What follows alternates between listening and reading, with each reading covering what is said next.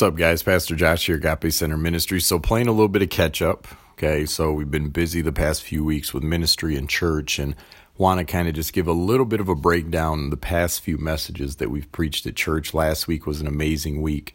We had our baptism service, live water baptism service. So it was awesome. As always, I think we had like 10 or 11 people get baptized. So just awesome in knowing that people are familiar and understanding of what that means and the power, I guess, of that outward expression, especially to other people around them, as well as it kind of, I don't know, it seems to be a sense of encouragement and outward showing that definitely encourages people in their faith. And we could tell definitely nudge some people to step forth and also make that outward expression as well of what's already evident in their heart. So, but I just wanted to do this message regarding a message I did a couple weeks ago out of 1 Corinthians chapter 10, verses 23 through 33. And it's the believer's freedom. And I just felt like it was something that was very significant, especially for the times that we're in right now and all the social unrest, COVID, political season and stuff like that. We have a lot of people that talk about their freedom, their rights and stuff like that. And Paul does a amazing job, as always, with just really giving a layout for what we are called to do as Christians, right? That is the worldview we're called to have is a biblical one. Everything and anything that we do is to be through the lens and the scope of Jesus, through God's word. Anything and everything we do is also to glorify God, which is pretty much a summary of these passages as well. So Paul starts off here in verse 23 with saying, and he's speaking from the perspective of the people out there that like to just talk about their rights or law that they like to use as well, because law is a determining factor as well of what our rights are and what they're not. So Paul is saying here, quoting, "I have the right to do anything, you say, but not everything is beneficial." He once again says, "I have the right to do anything, but not everything is constructive. No one should seek their own good, but the good of others." So I love what he's saying, because he's saying you can say you have the rights to do these things, or it's lawful to do these things, but are they beneficial? Are they constructive? And the only way that you can really gauge and determine if something is beneficial or constructive is it good for you or is it good for other people? And that is what we're called to operate from as Christians. And he goes even deeper in here, because a lot of the times we may even think that this just applies to other Christians or people of the church, but he really lays out for us that this applies to pretty much everyone, okay? "Eat anything sold in the meat market without raising questions of conscience, for the earth is the Lord's and everything in it."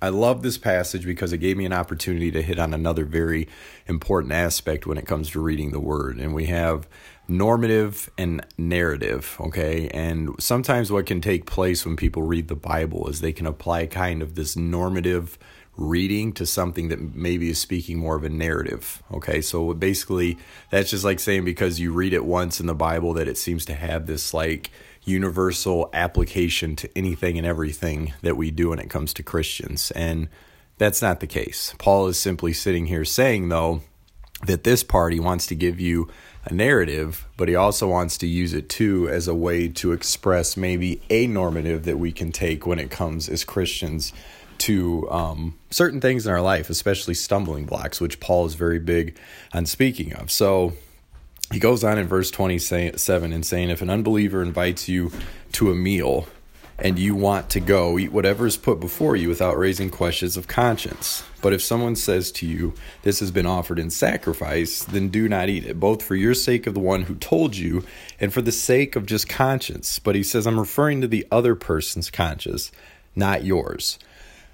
The important aspect to this is, okay, and here's the narrative layout, is of course there was meat that was sold in the markets, okay, and some of this meat was offered up as sacrifices to idols and other gods and stuff like that. Paul, once again, he's preached about in other parts, I believe in Corinthians as well, that everything and anything that God has put on this earth is just inherently good because God has put it here, okay?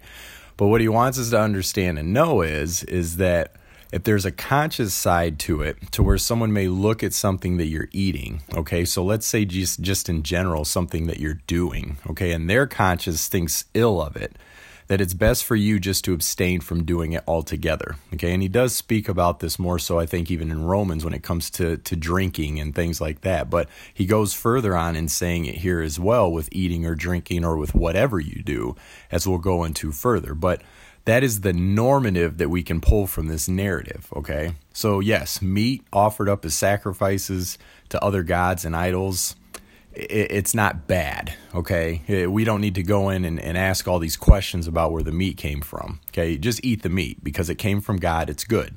But if there's someone weaker in the faith or someone even that doesn't believe in what you believe in, but yet their mindset has a conscience to where that may not be good meat, he's telling you, just don't eat it because you can provide it as a sense of a stumbling block as well. And you're doing it not for your own conscience, but for the conscience of the other person. So at the end of the day, once again, the purpose of what you're doing or even what you're not doing and submitting to is to glorify God, okay? But then the murmuring can take place as well, okay? So people can go on and saying, for why is my freedom being judged by another's conscience? If I take part in the meal with thankfulness, why am I denounced because of something I thank God for? I love what he says. It's kind of not a skip over the answer, but he just gives you a very general and specific layout. Okay, so we just took a narrative of what he was speaking about, but we looked at it and how it can apply to the normative of who we are as Christians. And we also hear this murmuring, right? Because people like to say today, I have the right to do this. I have the freedom to do this. As an American, I should be able. Paul is simply letting you know that at the end of the day, everything that you are called to do as a Christian is to glorify God. Okay, and the best way that you can glorify God under the constructs and the guidance of His Word and His Word alone is to seek the good of others and not yourself, to be mindful of their conscience over your own. Okay, so in the end, this is the best way that we can glorify and show our love and our submission to the Lord, even to submit to others, as it says in other parts of the Bible, right? Submit to governing authorities. So he says here in 31, though, to follow kind of this questioning that people may have. So whether you eat or drink or whatever you do it for the glory of God. And here's the stumbling block component. Do not cause anyone to stumble. Now, is this just Christians? No. As he goes on to say, whether Jews, whether Greeks, or the church of God. So Jews, Greeks, people that are non-believers, people about their traditions, or just people that are Christians as well, the church of God. Even as I try to please everyone in every way, for I am not seeking my own good, but the good of many, so that many may be saved, because that is the end goal that we have as Christians, that the life, the means, right, the effectual grace that we've been given by God and that we have that ability to recognize it is expressed in our daily lives so other people can see that, right? We are the ambassador to Jesus Christ, so our lives are to mimic that. And he says, follow my example as I follow the example of Christ. So we call each other to follow alongside us, do as we do, okay, brothers and sisters in the faith, okay? It's not about your rights. We all know that rights can be rewritten. Jesus had rights when he was arrested, and he bypassed those rights. He was illegally tried. He kept his mouth shut. It was all to glorify God, to fulfill a purpose according to a will that God had laid out, okay? That is no different than what we should be as Christians when it comes to the times that we're in today. Seek the good of others, okay? That does not mean conform. It does not mean to denounce your faith, okay? But there are so many hills out there right now that we're being called or people are wanting to go, quote, die on as Christians when it comes to wearing masks, when it comes to political stuff, social unrest.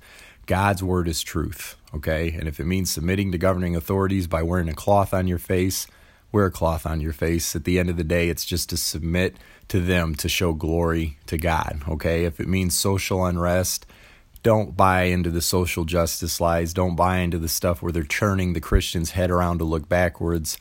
We are told in God's word that it is the unity in Christ that puts away slave nor free, the barbarian, the Scythian. I mean, we are all brothers and sisters of one faith, and our faith keeps us focused forward, not backward. So we don't need to worry about all this social justice and unrest stuff. We're brothers and sisters in Christ. We move towards the cross, okay? And political stuff and all that, it's not about left, it's not about right, it's about looking up. It's not about the left wing, right wing, it's about the whole bird. And your focus needs to be in God's word. You pray for your authorities, okay? You pray for your government. Even if they don't believe what you believe in, you have a God who is greater, okay? Pray for them. Thank you guys for listening. God bless.